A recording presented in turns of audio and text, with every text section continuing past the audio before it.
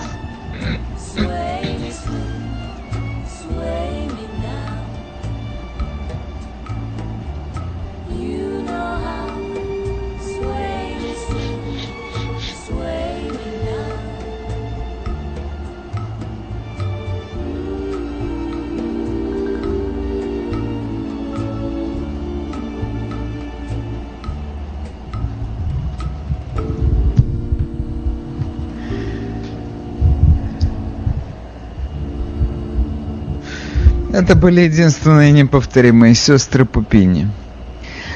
Я, конечно, слушая их, должен вам признаться, вспомнил волшебный голос Дина Мартина и подумал, ну почему я не мог поставить Дина Мартина? У меня нет ответа.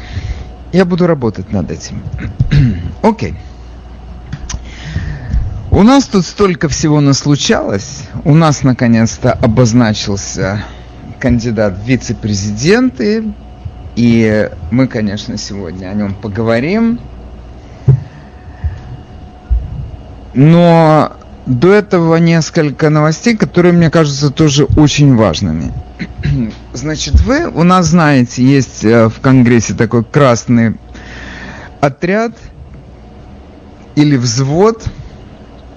Туда входит наша пучеглазая комсомолка из Бронкса AOC, Александрия Оказия-Кортес. Потом туда входит Рашида Талиб, палестинских кровей девушка.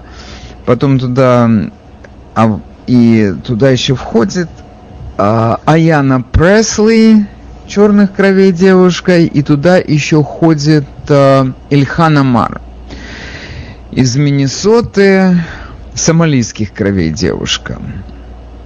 Это, конечно, все POC, People of Color. Но это Ильхан Амар, это еще та змея, которая, конечно, тут у многих из нас достала своим возмутительным поведением. В первую очередь тем, что она, приехав сюда из Африки решила перестроить эту страну. Она сказала, что эта страна уже все исчерпала себя, надо построить новую Америку. Ёлки-палки, как хочется отправить ее туда, откуда она приехала, чтобы она там сделала все, что она хочет, если руки не оторвут местные жители. Но здесь она себя чувствует в полной безопасности. Замерла начисто эта история с ее братом, которого она выдала за своего мужа. Что-то я даже удивлен, как это все заглохло. Но вспомнил я о ней вот почему. Дело в том, что у нас проходили тут недавно демократические праймерис. И все эти 4 подруги из красного взвода, они все участвовали в этих праймерис. У них каждые 2 года, у наших конгрессменов и конгрессвумен. И Окасия Кортес, она легко побила свою соперницу, потому что это звезда партии, там денег немерено и так далее. Аяна Пресли победила, Рашида Талиб победила, и вчера были демократические праймерис в Миннесоте, где Ильхан Омар боролась за свое место. У нее был соперник-демократ Мелтон Мью, который собрал в 3 раза больше денег, чем она. То есть у нее был $1 миллион, у него было $3 миллиона. Причем многократно было сказано о том, что его бюджет пополняли еврейские и произраильские организации. Сам он такой же черный, как Ильхан Омар. Не помогло. Она вчера победила. Была очень такая гонка напряженная, и деньги не помогли. Это нам еще раз говорит о том, что деньги очень важны, конечно, но они не решают всего. Если мы вспомним предыдущую, в смысле 2016 года президентскую гонку, то, если я не ошибаюсь, Хиллари Клинтон собрала $1,4 миллиарда, а Трамп потратил на свою кампанию меньше миллиарда, 900, по-моему, миллионов. Тоже, между прочим, цифры такие, что голова кружится. Но, тем не менее, деньги не все решают. А что решает? Ну, ясно, избиратели решают. Они идут и решают. Кто-то их, конечно, должен направить на этот путь. И надо сказать, что у Ильхан Омар были очень сильные спонсоры, которые в смысле именно поддержки, авторитетной поддержки. Значит, губернатор Миннесоты Тим Уолз. Это вице-губернатор Пегги Фланаган. Это из местной легислатуры Мелисса Хортман. Это генпрокурор штата Кит Эллисон. Они, ну что сказать, что они определили исход этой гонки, я не знаю, но во всяком случае, если мы как-то разложим на столе перед собой какие-то свидетельства победы и свидетельства поражения, то в списке удач Ильхан Омар были эти люди, которые призывали за нее голосовать. Они как бы сказали: партия — это наш человек, давайте его поддержим. И партия ее поддержала. Мелтона Мью поддержала, между прочим, тоже не последний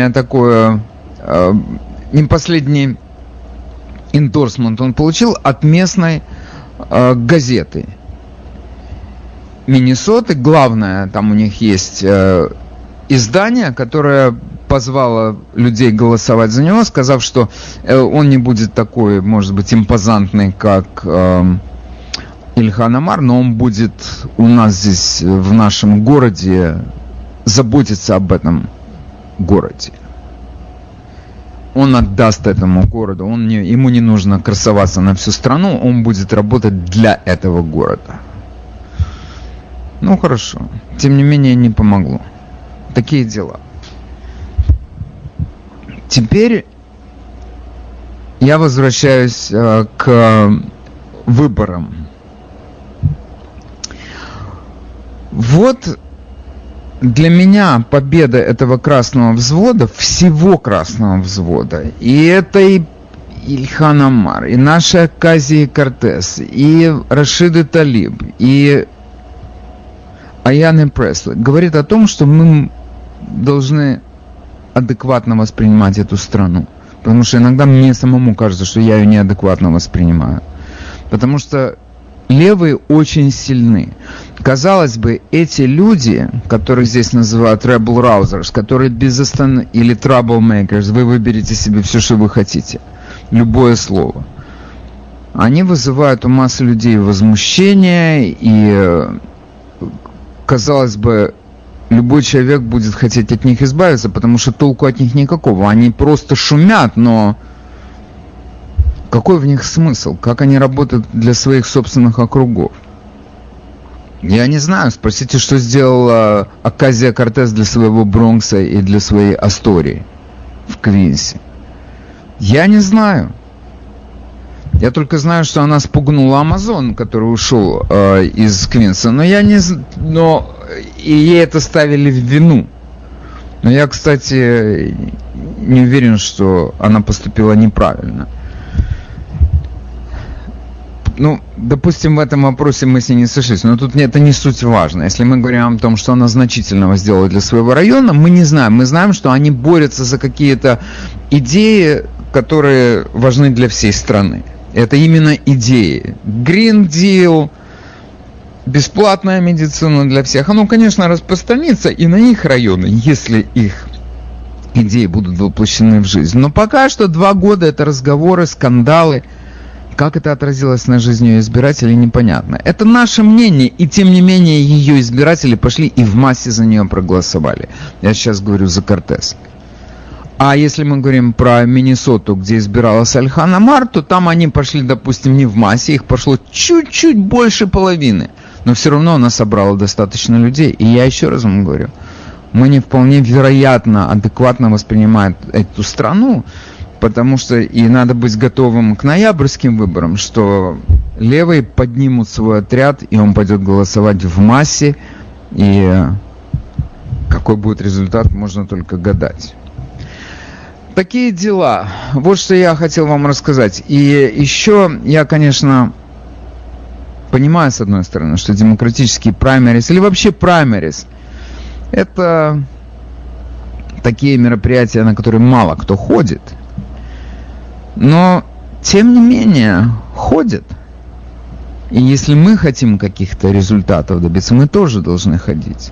Хотя, когда я говорю «мы», я имею в виду консервативных нью-йоркцев, и я даже не знаю, есть ли у нас республиканский праймериз в этом штате, потому что если какой-то один найдется кандидат, то соперников у него точно не будет, он один сумасшедший. Окей, теперь я еще хотел бы немного поговорить о выборах, но начну издалека, потому что, может быть, даже не все сразу поймут, о чем это я. Вы в курсе дела, что в Чикаго в ночь с понедельника на воскресенье произошел большой погром в центре города. Разграбили большие магазины и оценили убыток сейчас в $60 миллионов. Несчастные, конечно, эти владельцы этих бизнесов, потому что мало того, что их ударил сперва COVID-19, как всех нас, карантин, потом этот погром у них был второй. Первый у них был в мае месяце. Тогда, когда погиб Джордж Флойд под ногой полицейского Шавена, то это прокатилась первая волна по всей стране, и Чикаго пострадали тоже.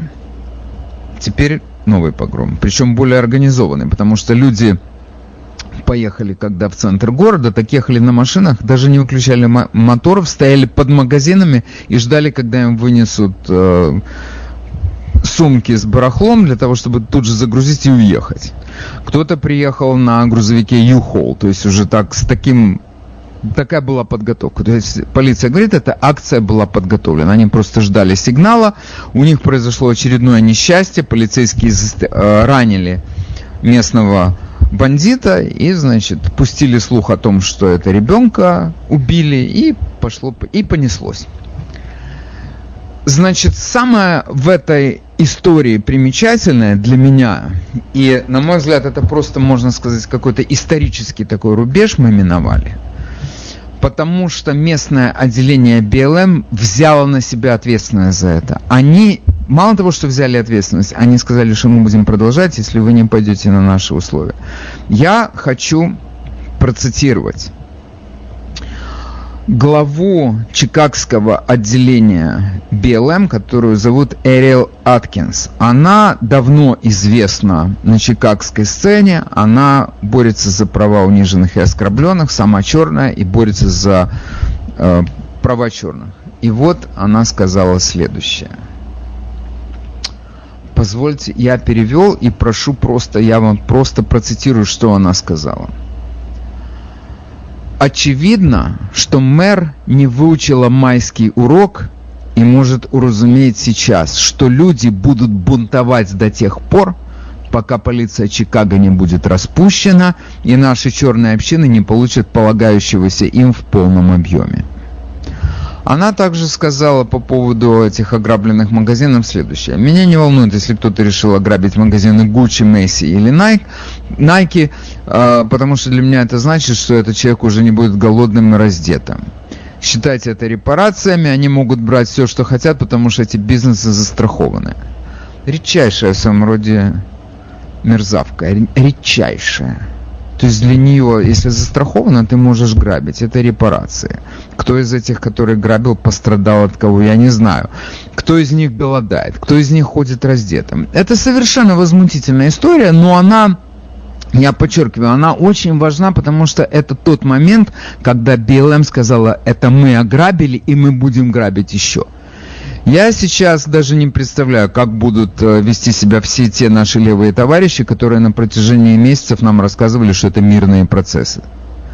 Уже сами погромщики говорят, это мы, и мы будем продолжать. Что они теперь будут рассказывать? Ну, я думаю, что они поменяют эту песню, они тоже, их мозг работает как-никак, они придумают какое-то объяснение для этого.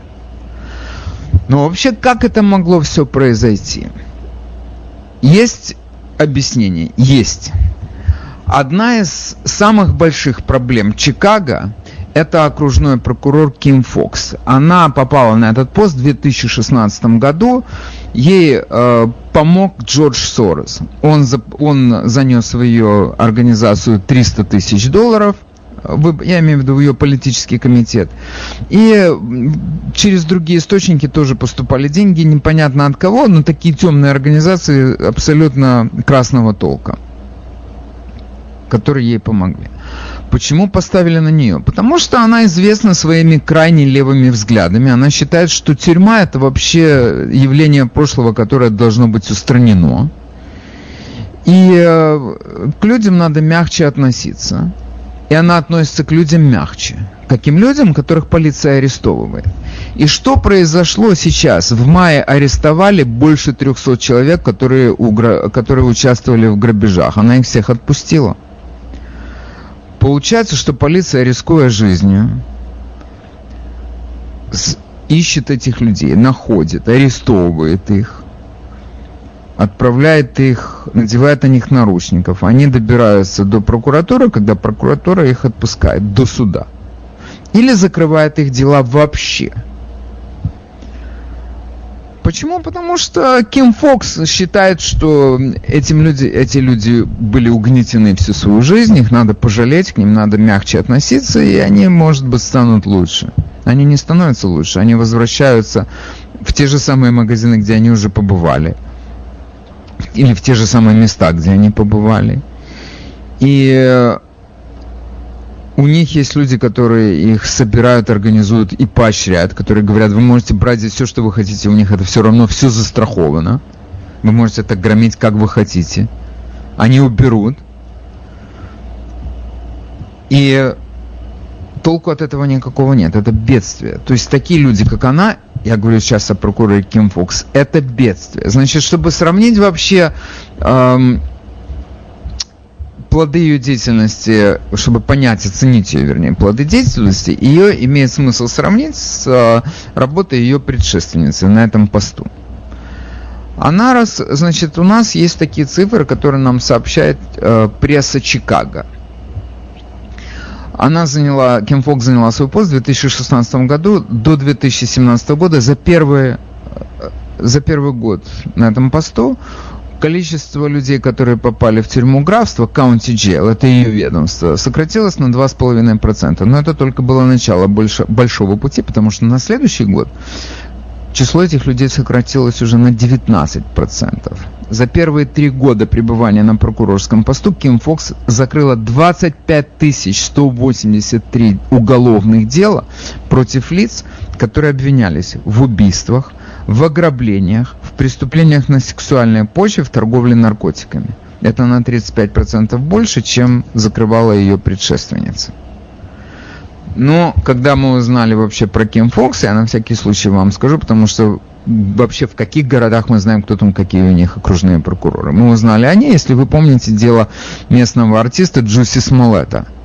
Это черный парень, который инсценировал нападение на себя, нанял 2 других черных парней, они, значит, якобы его избили, и после этого развернулся возмущение поднялось на всю страну, а потом выяснилось, что он сам нанял этих парней и так далее, и так далее. И все это было абсолютно от начала до конца сделана постановка с тем, чтобы он себя не очень уверенно чувствовал в сериале, где он снимался, он хотел повышения зарплаты, и он решил сделать из себя жертву. И сделал. Полиция все это раскрутила от начала до конца, от А до Я.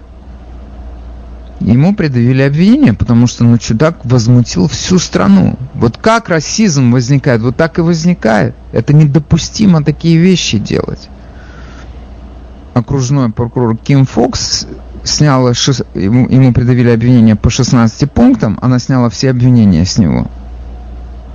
Тогда страна не узнала, мы возмутились, потом мы стали выяснять, кто она, и мы выяснили, кто она. И то, что сейчас происходит в Чикаго, вернее, произошло в Чикаго, это результат ее деятельности. Люди чувствуют себя, преступники чувствуют себя абсолютно безнаказанными. Они знают, что бы они ни сделали, их отпустят, или же это наказание будет минимальным, поэтому игра стоит свеч. Поймают, поймают. Не поймают, не поймают. Даже лучше. Вот что происходит в Чикаго. И теперь мы снова возвращаемся к выборам. Я возвращаюсь к выборам, и я говорю. У нас, к большому сожалению, так устроена наша психика или наш образ жизни, что мы вспоминаем о выборах только в годы президентских выборов. 1 раз в 4 года. И мы загораемся, и мы идем голосовать, и причем мы идем голосовать в абсолютно безнадежных ситуациях. Но нас подзавели наши агитаторы, к которым я себя тоже отношу, безусловно. Сейчас мы все пойдем голосовать за Дональда Трампа. Друзья мои, вы можете, безусловно, пойти, и я буду приветствовать, если вы пойдете, потому что надо тренироваться. Но я вам хочу сказать, что шансы того, что Дональд Трамп победит в штате Нью-Йорк, приблизительно 1 к 7. Вы можете попробовать, но шансов немного, потому что это левый штат, тут нам нечего ловить, мы тут в подавляющем меньшинстве. Но просто для того, чтобы поднять боевой дух в своих собственных рядах, мы можем это делать, пойти и проголосовать за него. Хотя шансов мало, я подчеркиваю, мало шансов. Почти нет. Но есть другие выборы тоже. И мы эти выборы просто игнорируем. Это наша болезнь, мы игнорируем массу очень важных выборов. В частности, выборы окружных прокуроров. Кто мне сейчас может позвонить по телефону и сказать, я голосовал за окружного прокурора? И сказать еще его фамилию? Да никто, мы не ходим на эти выборы. Мы не ходим на массу выборов. Они для нас не существуют. У нас есть дела поважнее. Окей, у нас у всех есть дела поважнее. Но когда представим себе, что мы живем в Чикаго, и там случается вот такой вот погром, мы знаем сегодня, что он произошел из-за окружного прокурора, который не трогает этих людей, которых даже если полиция арестовывает, он их отпускает на свободу. Это я просто к тому говорю, что мы должны четко понять, все выборы важны, поэтому они выборы. И у нас есть удивительная просто возможность влиять на исход этих выборов. И когда у нас избираются прокуроры, судьи, школьные советы, нас это волнует, нас это не волнует. И результатом являются такие события, какие мы имеем в Чикаго. Но у меня есть еще на что надежда, правда, опять же, не очень большая. Иллинойс – это левый штат. Если вы посмотрите на Чикаго, во-первых, все руководство города черное. Это о многом говорит. Мэр города Лори Лайтфуд – черная женщина. Суперинтендант городской полиции, или, скажем, начальник городской полиции Дэви Браун – черный человек. Окружной прокурор Ким Фокс – черная женщина, половина горсовета, если не больше, черная. Что там можно ловить? Но у меня есть такое, я не знаю, как это здравый смысл или надежда, но все-таки основанная на здравом смысле, что после того, что сейчас у них произошло, что люди отдумаются, что это ненормально, то, что у них происходит, и это ненормально по их вине. А если не по их вине, то они все-таки имеют какую-то возможность повлиять на эту ситуацию. И когда они в ноябре месяце пойдут голосовать, то они нажмут на правильную кнопку, или зачеркнут, точнее говоря, правильный кружок на этой анкете избирательной. Потому что в этом году, в ноябре месяце, Ким Фокс будет переизбираться на свой пост. И я не очень люблю эту поговорку о том, что каждый народ заслуживает своего правителя. Я не думаю, что это так. Я не думаю, что немцы заслужили Гитлера, или русские заслужили Сталина и Ленина. Я так не считаю.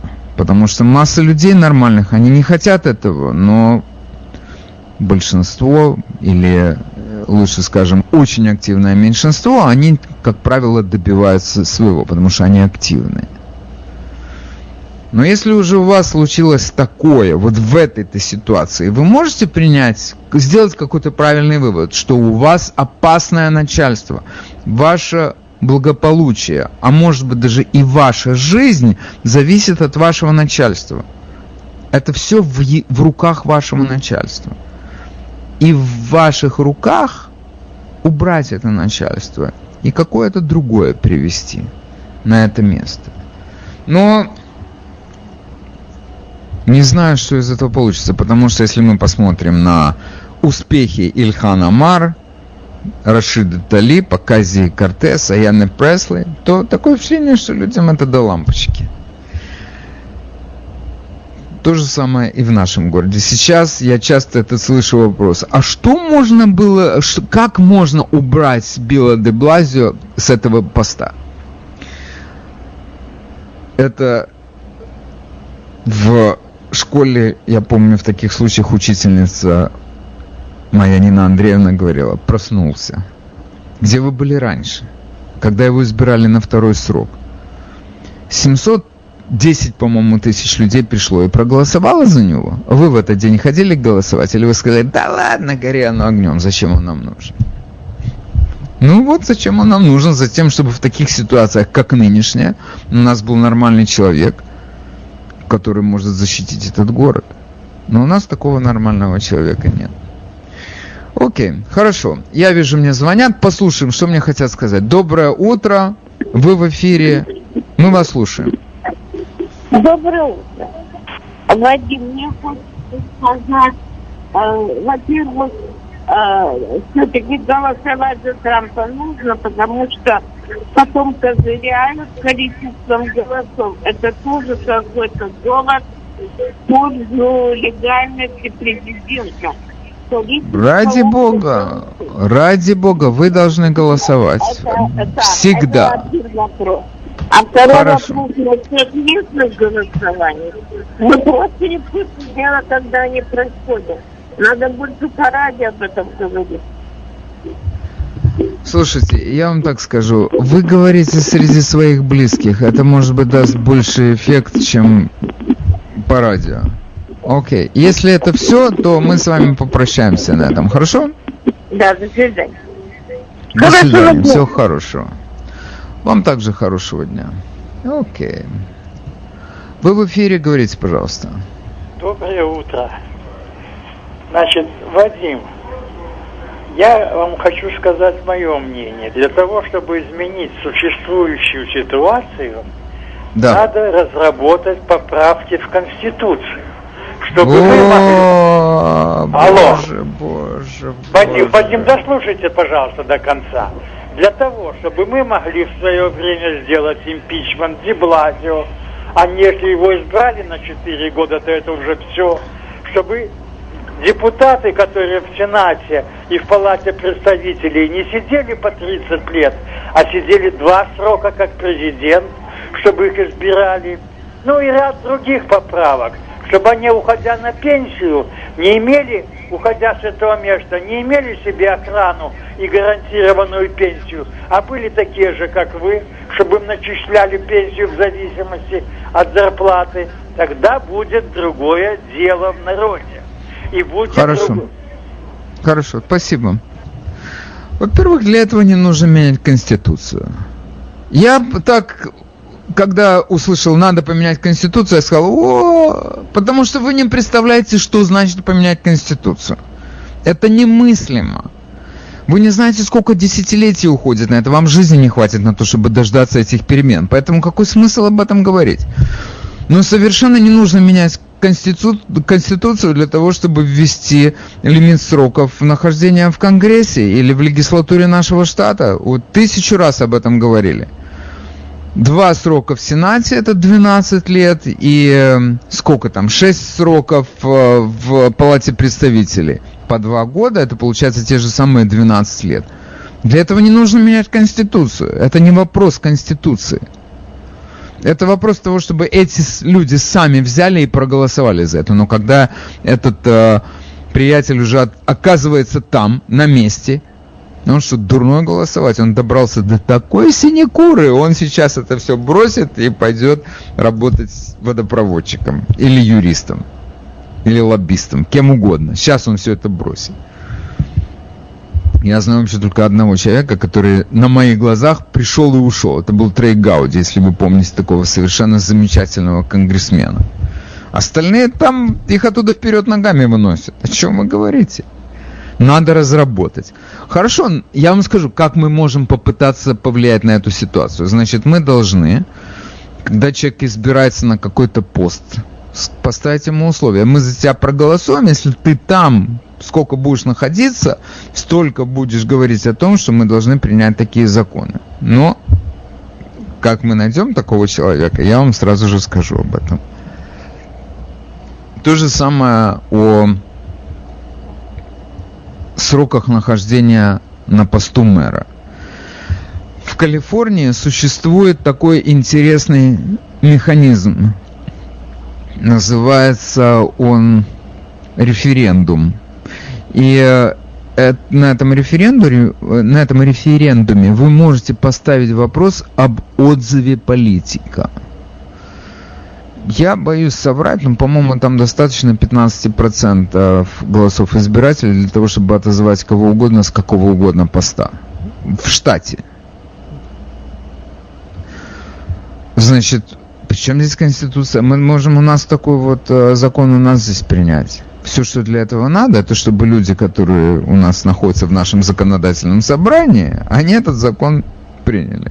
Но кому это из них надо, если он уже туда попал? Зачем ему, чтобы его кто-то, какие-то идиоты, типа меня с вами, его туда отзывали, потому что он им не понравился? У нас нет такого закона, но я вам еще раз говорю, для того, чтобы принять такой закон, совершенно не нужно никаких конституций. Конституция тут ни при чем. И это слишком сложный механизм для того, чтобы его менять. Вернее, нужно запустить слишком сложный механизм, чтобы его поменять. Вы в эфире, у вас 1 минута, прошу уложиться. Уложусь. На прошлых выборах президент Трамп в штате Нью-Йорк набрал 37% без всяких трат денег. Просто за то, что он республиканец. Я должен это проверить. И вы просто разоружаете людей. Нет, как я могу разоружать? Я что, послушайте, не будьте таким наивным. Вы что сказали, вы считаете, что если я что-то сказал, люди пошли это сделали или не сделали? Кто я? О чем вы говорите? Окей, большое вам спасибо за участие в передаче. Мы продолжаем наше утреннее шоу. У микрофона Вадим Ярмолинец. Друзья мои, я хотел бы растолковать тем, кто недопонял. Голосуйте за нашего Рыжика. Мне не нужно вам объяснять, как я к нему отношусь. Я говорю о другом. Я говорю о том, что мы пропускаем другие очень важные выборы, которые имеют прямое отношение к качеству нашей жизни, к нашей безопасности. Их нельзя пропускать. А мы голосуем только на президентские выборы, независимо от того, какие шансы на успех. Вот о чем я говорю. Призывать меня, чтобы я призвал вас голосовать за Трампа, это просто смешно. Вот что я хочу сказать для тех, кто недопонял. У нас... Окей, хорошо. Теперь я смотрю, нам звонят. Между тем у нас есть еще одна тема, которая, мне кажется, невероятно важная, и я бы хотел ее затронуть. У нас вчера наконец-то прозвучало сообщение о том, что наш вице-президент Байден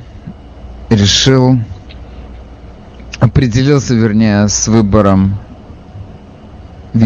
кандидата вице-президента. И это сенатор из Калифорнии Камала Харрис. Я, с одной стороны, вы знаете, хочу вам одной шуткой с вами поделиться, потому что эта шутка, на мой взгляд, она, может быть, произведет на вас странное впечатление, но она абсолютно точно передает эту ситуацию. Значит, автор этой шутки Джон Подгорец, консервативный обозреватель, в Нью-Йорк Пост написал, что единственная причина, по которой Джо Байден выбрал Камалу Харрис, является то, что ее муж станет первым евреем, который поселится в резиденции вице-президента в морской обсерватории в Вашингтоне. Это морская обсерватория, это резиденция вице-президента. Ну, вы скажете, что, с ума сошел? Нет, это шутка такая, ее надо понять для того, чтобы знать, что это шутка. Почему? В чем суть этой шутки? В том, что Камалу Харрис выбрали не потому, что это значительный законодатель, а потому что она темная. Она даже не черная, она темная. Никаких других достоинств, одни недостатки. Недостаток на недостатки. Но Джо Байдену сказали, мы находимся на таком историческом этапе, когда надо выбрать черную женщину. Точка. Вице-президент должен быть женщина, и это пришла пора, и она должна быть черная. Значит, теперь, если Трамп победит, мы все, кто проголосовал за Трампа, мы будем одновременно сексистами и расистами. Это безвыходное положение. Я вас предупреждаю, чтобы потом не было жалоб. Хорошо. Я в 2 словах хотел бы хотя бы о ней поговорить. Почему вдруг ее выбрали? И какие у нас были еще варианты? Ну, значит, кто у нас там был? Сенатор из Массачусетса Элизабет Уоррен. Она белая как смерть. И это ее трюк, который она успешно проделывала, но потом в конечном итоге вынуждена была отказаться от него, потому что она потомок племени Чероки. Этот номер не прошел, она за цветную у нас больше не проходит. Всю жизнь проходила, но больше не проходит, поэтому у нее шансов никаких нет. И потом ты на нее смотришь, но она просто как привидение белое. О чем вы говорите? Какой вице-президентский пост? И, значит, эту женщину из, я не знаю, какие-то, одним словом, какие-то сплошные, одно недоразумение лучше другого недоразумения. Это Стейси Эбрамс из Джорджии. Кто она? Она сейчас безработная. Чего вдруг она должна становиться вице-президентом? Еще у тетки оказалось совершенно неожиданное хобби. Она пишет порнографические романы. Она хотела с этим пойти на пост вице-президента. Ну что, с ума сошла? По-моему, да. Теперь единственный кандидат, которого я воспринимал как серьезного кандидата, и я не знаю, кстати, какой лучше был бы, Камала Харрис или Сьюзан Райс. Сьюзан Райс занимала у нас несколько значительных постов. Она была советником президента Обамы по вопросам национальной безопасности. Потом она до этого работала в Госдепартаменте много лет. Она там занималась Африкой.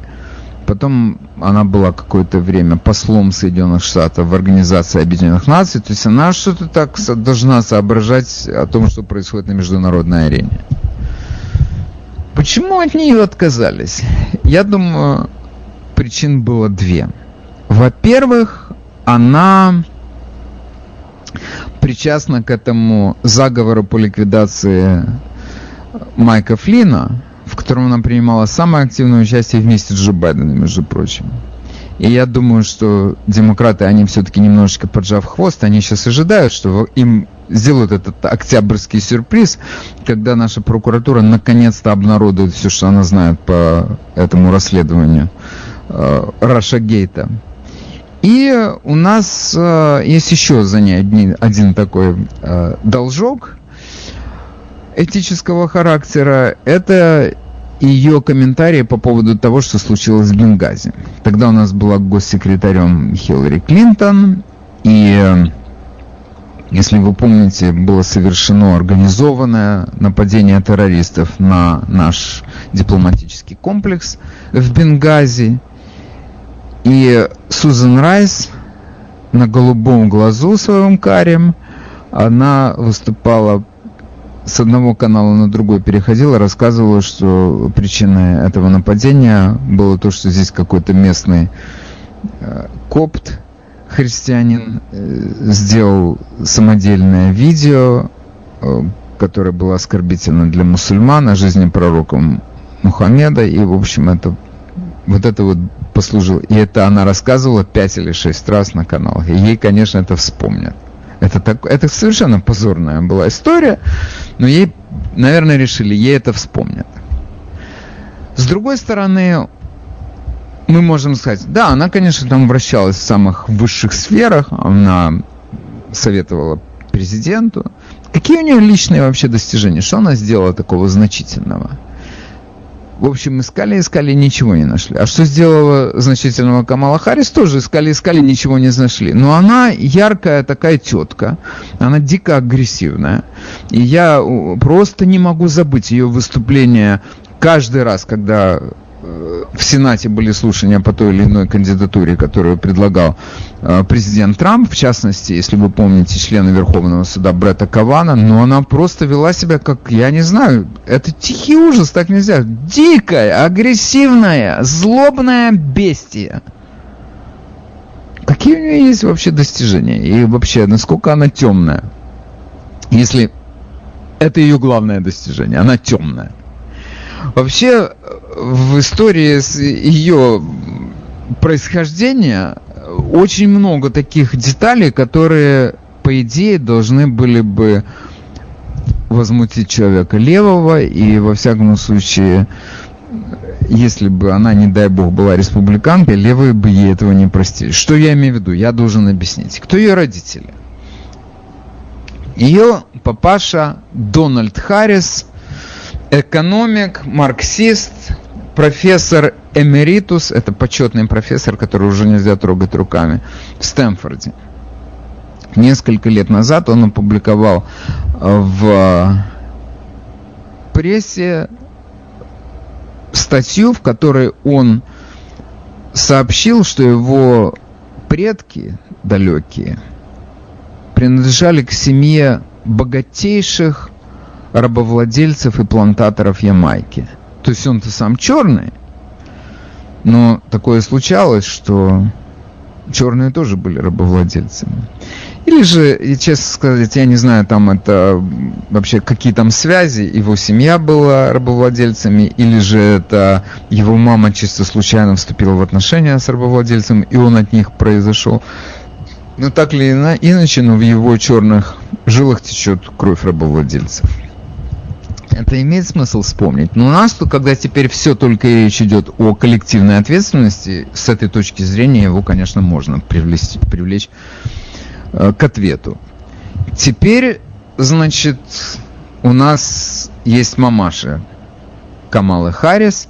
Она индийского происхождения. Она из Индии. Ее зовут Шаямала Гапалан. Она принадлежала к высшей касте индийского общества, браминам или брахманам. Брамин, мне нравится брамин, оно как-то так звучит благозвучнее. То есть она и там, она из таких отборных людей. И по материнской линии, и по отцовской линии. Она черная, но она, по их собственным меркам, она представительница не простого трудового народа, то есть рабов, а она именно из их аристократии. Мне кажется, я, может быть, ошибаюсь, но у нас, если сейчас говорят вообще о твоем прошлом, о твоих корнях, и если ты афроамериканец, то главная ценность твоего исторического семейного опыта в том, что ты вышел из рабов, что на тебе лежит эта печать рабства. В ее случае на ней лежит печать рабовладения. И ее выбрали. Но я так думаю, что там какие неумные люди работали, но они все-таки с этим промахнулись немножечко, видимо. Или же просто уже решили закрыть на это глаза, потому что есть какие-то другие достоинства. Ее родители познакомились, когда они были студентами. В Беркли они учились. Ее мамаша, между прочим, достигла выдающихся успехов. Она стала очень известным онкологом в нашей стране. Ее папаша тоже. То есть это, с этой точки зрения, ее семья просто замечательные, организованные, дисциплинированные, ответственные люди. И при этом папаша ей очень в публичной такой форме рассказал, что она должна перестать брецать своим происхождением, а добиваться своего не благодаря происхождению, а своим реальным достижениям. Как он, например, или как ее мамаша. Но они в одном только сплоховали. Они развелись, когда девочке было 7 лет. Уехала мамаша в Канаду. И с 12 до 17 лет Камала Харрис жила в Монреале, где она ходила в школу, и там, говорят, она впервые приняла участие в политическом протесте. У нее была подруга-еврейка, с которой они устроили танцевальный коллектив, и поскольку они тренировались целый день под окнами дома, где они снимали квартиру, домовладелец сказал, чтобы они это прекратили, и они собрали местных жильцов для того, чтобы опротестовать решение домовладельца. Это была ее первая политическая акция. Но реально в политику она пришла в 1994 году, когда она, уже будучи выпускницей юридической школы с дипломом юриста, встретилась с Биллом Брауном. Билл Браун был спикером Нижней палаты калифорнийской легислатуры. Это вторая по значимости позиция в управлении штата. Первый у нас считается губернатор, второй человек у нас считается спикер Палаты представителей. У нас в Нью-Йорке то же самое. Если вы помните, у нас здесь был такой Шелдон Силвер, сейчас в тюрьме, по-моему, сидит. И она с ним, когда встретилась, она не просто встретилась, она стала его любовницей. Ему было 60 лет, ей было 29 лет. Ну, бывают такие люди в 60 лет, он еще молодец, от него еще отскакивает. Все. И он был такой роскошный мужчина, он носил итальянские костюмы самого классного, последнего покроя. У него было 2 машины, на которых он мог ездить. Это была Феррари и Ламборгини, на других он не ездил. И об этом романе знали все, включая жену этого Билла Брауна. И об этом, естественно, знала мамаша Камалы. И, знаете, бывают такие случаи, когда мама скажет: слушай, дочка, он в 2 раза старше тебя. Ты что, ошалела? Ты не можешь кого-то помоложе найти? Но ее мамаша поощряла эти отношения. Почему? Я вам объясню. Значит, Питер Швайцер, замечательный такой журналист-расследователь, он нам рассказывает, что этот Браун, он не просто завалил молодую подругу в койку, он ее устроил. Значит, у нее была зарплата в каком-то отделе штата, где она получала свои $100 тысяч годовых. Помимо этого, он ее устроил в специальный отдел в администрации штата, который занимался разбором жалоб на страховые компании, которые не хотели платить компенсации за полученные на работе травмы, где она получала $114 тысяч в год. Это там стоит вот 114, это по арифметике Пупкина за 2 класс $214 тысяч. И еще он ее устроил в комиссию по здравоохранению штата, где ей платили еще $99 тысяч в год. Дальше вы уже прибавите сами. И еще вишенка на торт, он ей купил новенький BMW. Вот это любовь, согласитесь. Какая разница, что ему 60 лет? Может быть, вообще только в 60 лет ты можешь вот такую вот себе женщину позволить, которой ты можешь вот такие подарки делать за счет налогоплательщиков. Правда? Но главное, что нигде не нужно было сидеть в офисе с 9 до 5, поэтому она везде успевала и неплохо жила. Но самое главное, что он сделал для нее, это было больше денег.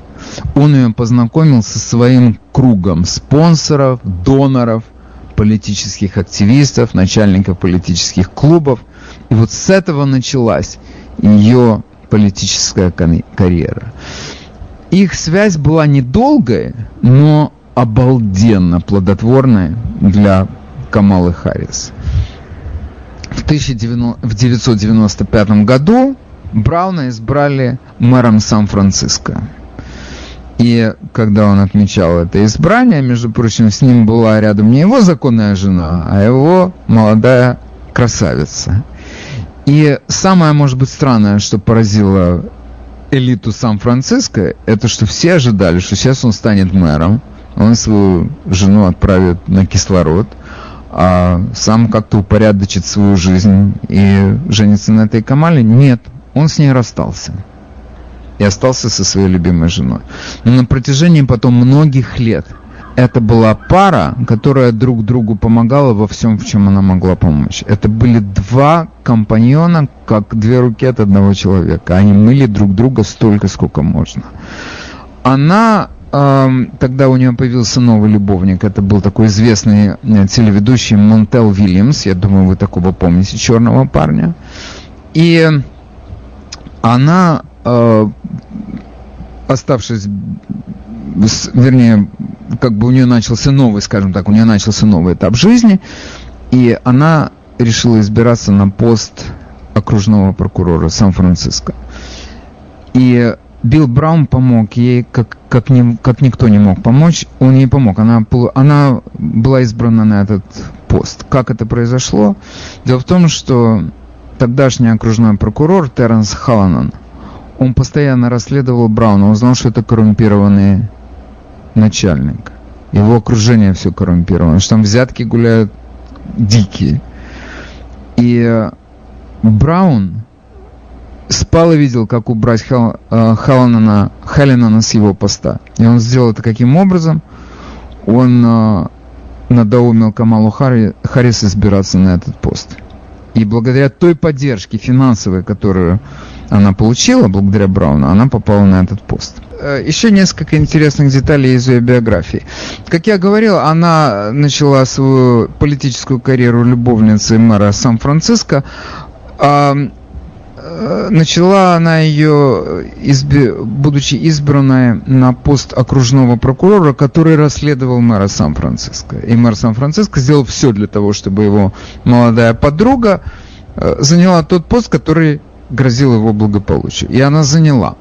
Но очень интересная деталь. Перед началом этой кампании Камала Харрис и Терренс Халланан инкумбант, который переизбрался на свой прокурорский пост, они добровольно взяли на себя публичное обязательство не тратить на свои выборы более $211 тысяч. И оба подписали эту договоренность в присутствии журналистов и заинтересованной общественности. Но когда мэр Браун попросил своих друзей помочь его протеже, на ее счет поступило в 3 раза больше той суммы, о которой она договорилась со своим соперником. На ее счет поступило $621 тысяча. Это был 95-й год, это были очень большие деньги. Городская избирательная комиссия оштрафовала ее на $34 тысячи за нарушение этого договора, но она не отказалась, она забыла обо всех договорах, она воспользовалась этими деньгами, и это была у нее такая массированная реклама, что она победила в конечном итоге. Выборы были в 2 захода, в первом она заняла 2-е место, но никто из 3 участников не смог собрать большинства голосов, тогда провели 2-й этап, и на 2-м этапе она победила. Но уже после выборов выяснилось, что на митинге в поддержку Камалы Харрис организовали работников городского отдела коммунального хозяйства. Они изображали массовую поддержку кандидата. Теперь долго она занимала этот пост, наверное, думаю, лет 15, но на ее счету такие темные страницы, о которых сейчас, я не знаю, буду вспоминать, я думаю, ей вспомнят это. Дело в том, что ее предшественник Халлинан, он участвовал в общенациональной кампании против католической церкви, поскольку в 90-е годы, в середине 90-х годов выяснилось, что масса священников-педофилов надругались над детьми, и это стало всплывать только в 90-е годы. И Халлинан добился того, что церковь отдала прокуратуре, окружной прокуратуре списки, документы своих внутренних расследований. Как только, они не были обнародованы, они были в прокуратуре. Как только Камала Харрис заняла свой пост окружного прокурора, на счет ее политического комитета хлынули колоссальные пожертвования от католической церкви, от учреждений католической церкви, от юристов, которые представляли интересы священников-педофилов. Она закрыла эти все дела против церкви, и она никогда не обнародовала списки, документы внутренних епархиальных расследований. Такого рода истории, когда она закрывала дела, довольно много в ее биографии. Я предполагаю, что сейчас, конечно, это все будет всплывать. Каждый раз исход любого конфликтного дела кончался тем, что она получала большие пожертвования, и эти пожертвования работали как ключ, дела закрывались. Может быть, самым интересным и близким к нам делом, о котором я бы хотел вспомнить, это уже было в 2009 году. Она успешно избиралась на пост генпрокурора Калифорнии и заняла его. С этого поста она потом попала в Сенат. В 2014 году она вышла замуж за известного лос-анджелесского юриста Дагласа М. Хоффа. Он и сейчас остается ее супругом.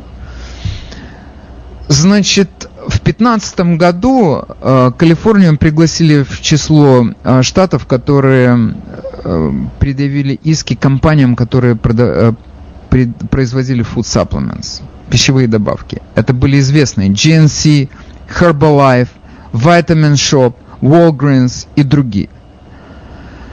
Но так получилось, что Камала Харрис отказалась участвовать в этих делах. Почему? Потому что ее муж представлял эти компании.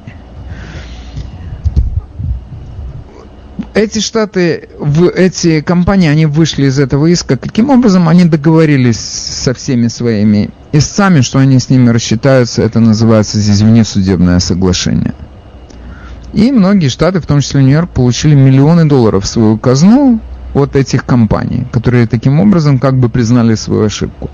Они Главная их проблема была в том, что они не всегда использовали те ингредиенты, которые они рекламировали, и целебные средства этих добавок были сильно преувеличены в рекламе, и они не обязательно действовали, а в некоторых случаях и грозили здоровью тех людей, которые это все принимали. И одна из таких компаний, Herbalife, которая, она очень активно была в этом иске, Камала Харрис решила отказаться от преследования, хотя офис ее прокуратуры в Сан-Диего присылал ей постоянно жалобы трудящихся на эту компанию. Постоянно. Она решила в этом не участвовать. Это дало свой результат.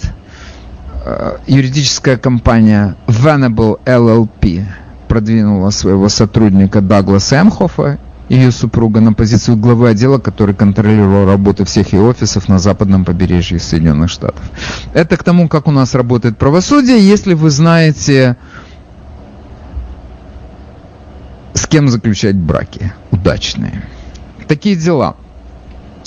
Есть еще много интересных историй в ее деятельности, но я смотрю на часы и вижу, что у нас не очень много осталось времени.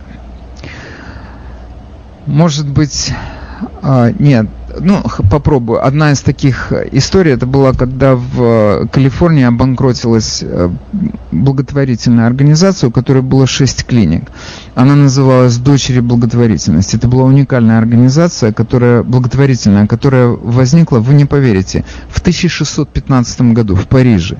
Они оказывали помощь только самым нищим, у которых не было никаких страховок. Из-за этого они обанкротились. Они, когда решили продать свою организацию для того, чтобы рассчитаться с долгами, они поставили условие, что все сотрудники этой организации, все работники этих клиник, которые вышли на пенсию, они сохранят свои пенсии. А те, которые работают, сохранят свои работы. И нашлась одна организация благотворительная в стране, которая согласилась на эти условия. Но эта организация отказалась стать профсоюзной.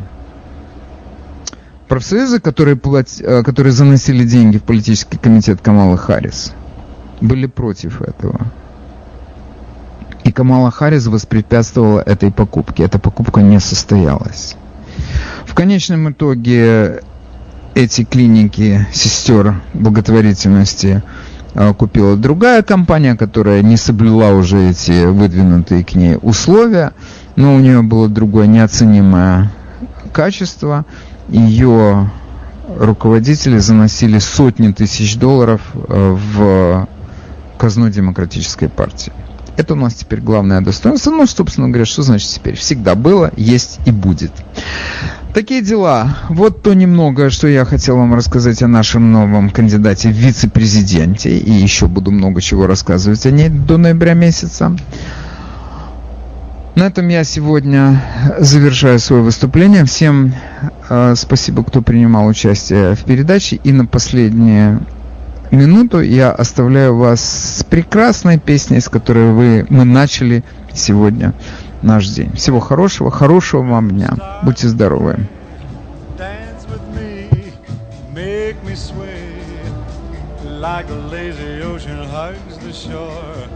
Hold me close, sway me more, like a flower bending in the breeze. Bend with me, sway with ease. When we dance, you have a way with me. Stay with me, sway with me. Other dancers may be on the floor, dear, but my eyes will see only you. Only you have the magic technique. When we sway, I grow weak.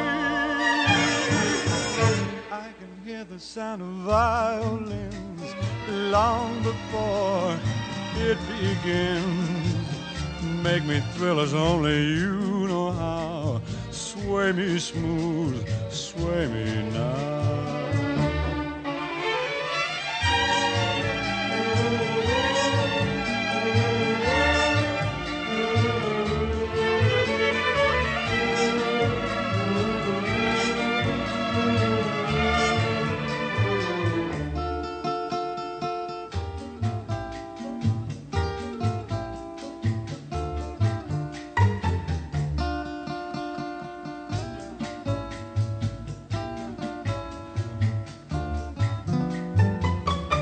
Other dancers may be on the floor, dear, but my eyes will see only you.